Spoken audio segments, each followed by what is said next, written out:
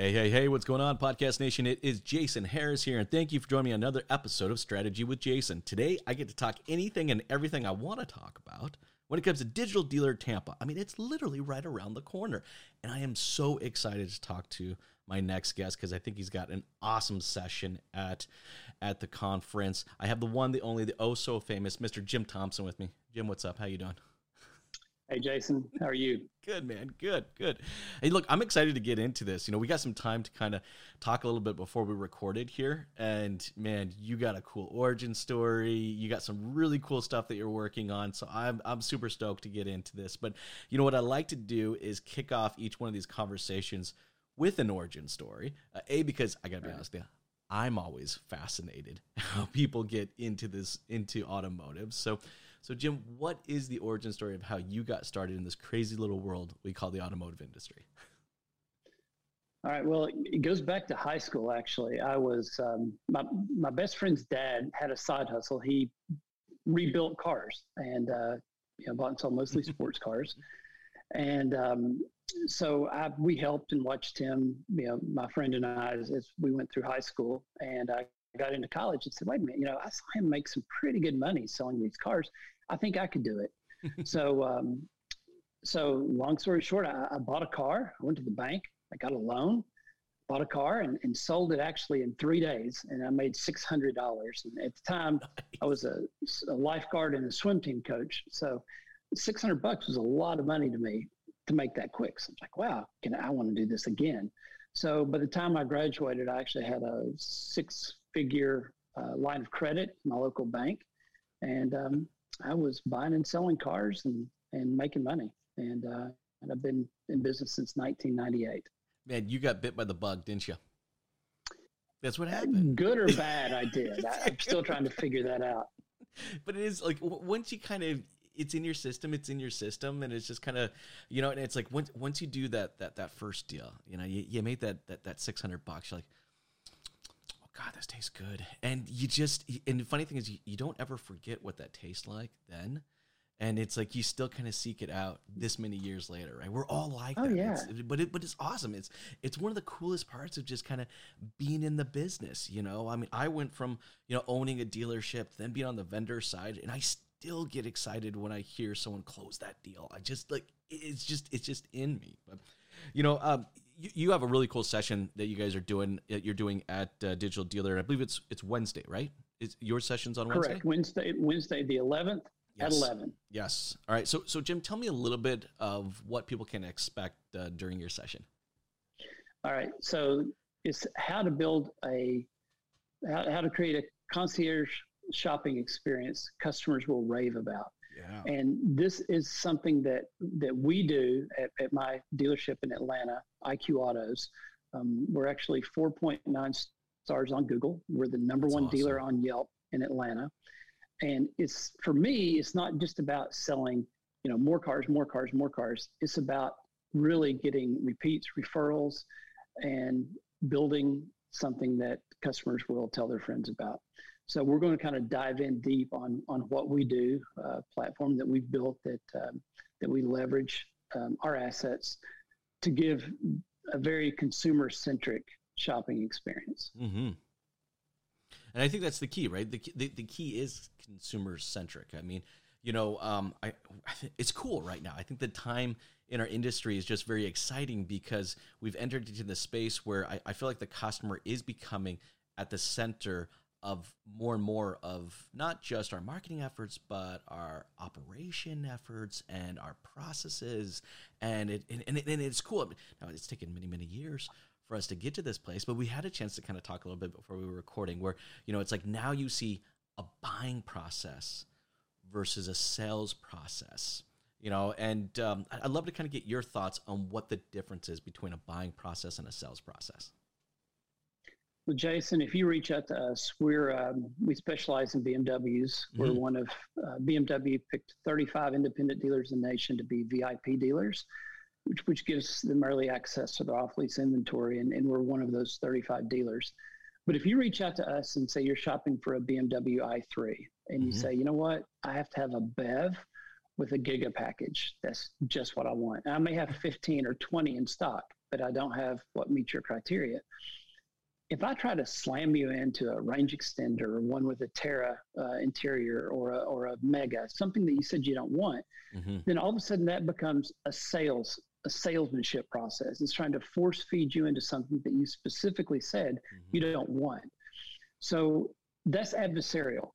A buying process is we listen to your needs and we try to find something that meets your criteria, whether we have it today, whether we buy it for you, or whether it's something that we have, incoming in the next few weeks. The key though to, I think, any good process, a process is only as good as how well we can execute it. Correct. Right?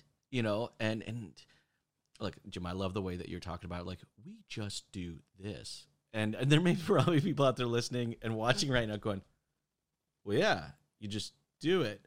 But it's the process that goes into it, which is always seems to be the road or the hurdle to kind of get into it. I'm curious for you guys, like, how were you just able to just kind of get past that mindset of like, no, we're going to do it this way. No ifs, ands, buts about it. Because I find that's where dealerships really kind of stop, right? Right.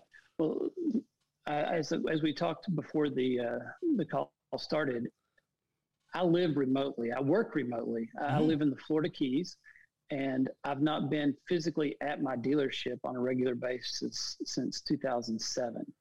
But I'm still involved day to day. I still do a significant percentage of the buying and talk to customers. But a few years ago, I was filling in. My manager was on vacation. I was filling in, and I took a sales call.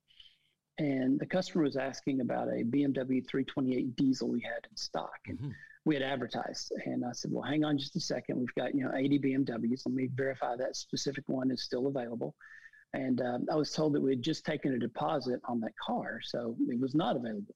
So, being the old school car guy that I am, I was like, hey, I need to switch this guy to another 328 diesel we had. Exactly. So, I started explaining to him, well, that one we have a deposit, but let me tell you about these other two. He said, no, if they're on your site, already seen them, I have to have a sports package. I'm very specific on what I want. He said, that sucks because I have a Volkswagen Passat that's being bought back under Dieselgate, and I really need a car in the next month. So that customer qualified himself to me in every way. Sure. Number one, he's getting too much for the car that he owns. Number two, he's a diesel buyer. And number three, he's very specific in what he's looking for. So I said, I'm the owner. I mean, I spend a lot of money in marketing and everything to make that call that I received just happen. Sure. So I didn't want to hang up on this guy. I mean, he said, well, if you get something that meets my criteria, let me know. I'm interested. I don't want to get back on Auto Trader and keep searching. I don't want to call another dealership. I just want the car that I want and I'm ready to buy. And I said, hey, hang on just a minute. I didn't want to say, fill out this form on my website, a wish list. And if we get it in, somebody might call you or we didn't want to do that. I said, hang on, I'm the owner. I do a lot of the buying. The car you want is available. We just don't have it today.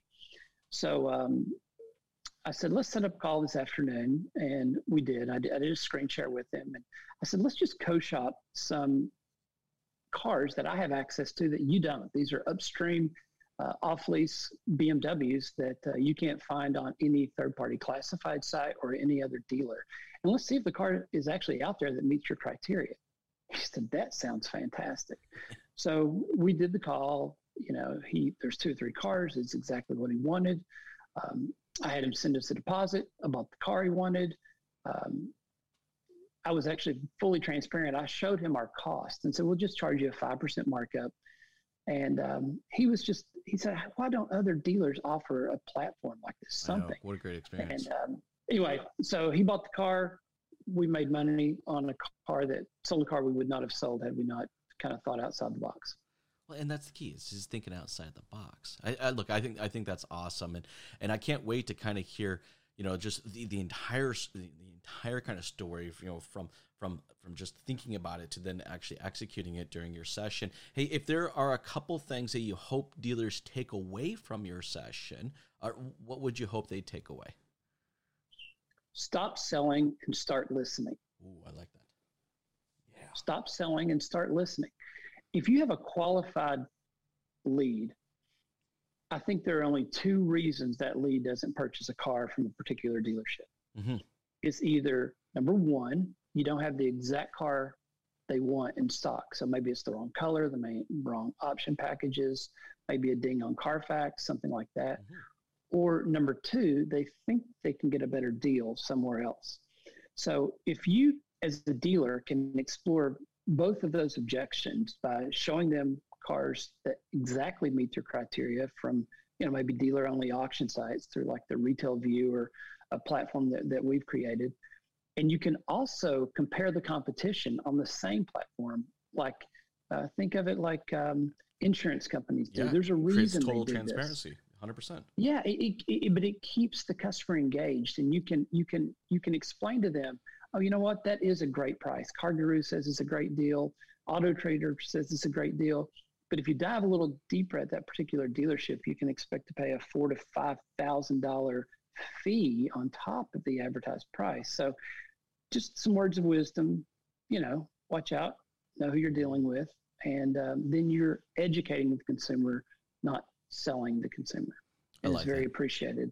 And that's a mindset, and that's a commitment, right? Because it's so easy to kind of default back, to the path of least resistance. Jim, the path of least resistance, real quick. Yes. I want to sell a car we have in stock today. Exactly. Period. But if that doesn't happen, we need something else to offer the consumer. 100%. Absolutely. Jim, I'm excited to listen to your session. I'll probably be front row. I'll be something in orange, going, hey, remember me? But I'm really looking forward to your session. If for everybody out there that's watching and listening right now and would like to connect with you, what's the best way to do so? Sure. You can find me on LinkedIn. It's just LinkedIn, and you can search IQ Jim, no spaces, and you will find me. My business is IQ Autos in Atlanta. And I'd love to chat. Awesome. Hey, Jim, thanks so much for taking the time to jam with me today. This has been a lot of fun. I look forward to seeing you here in just a couple weeks. Thank you, Jason.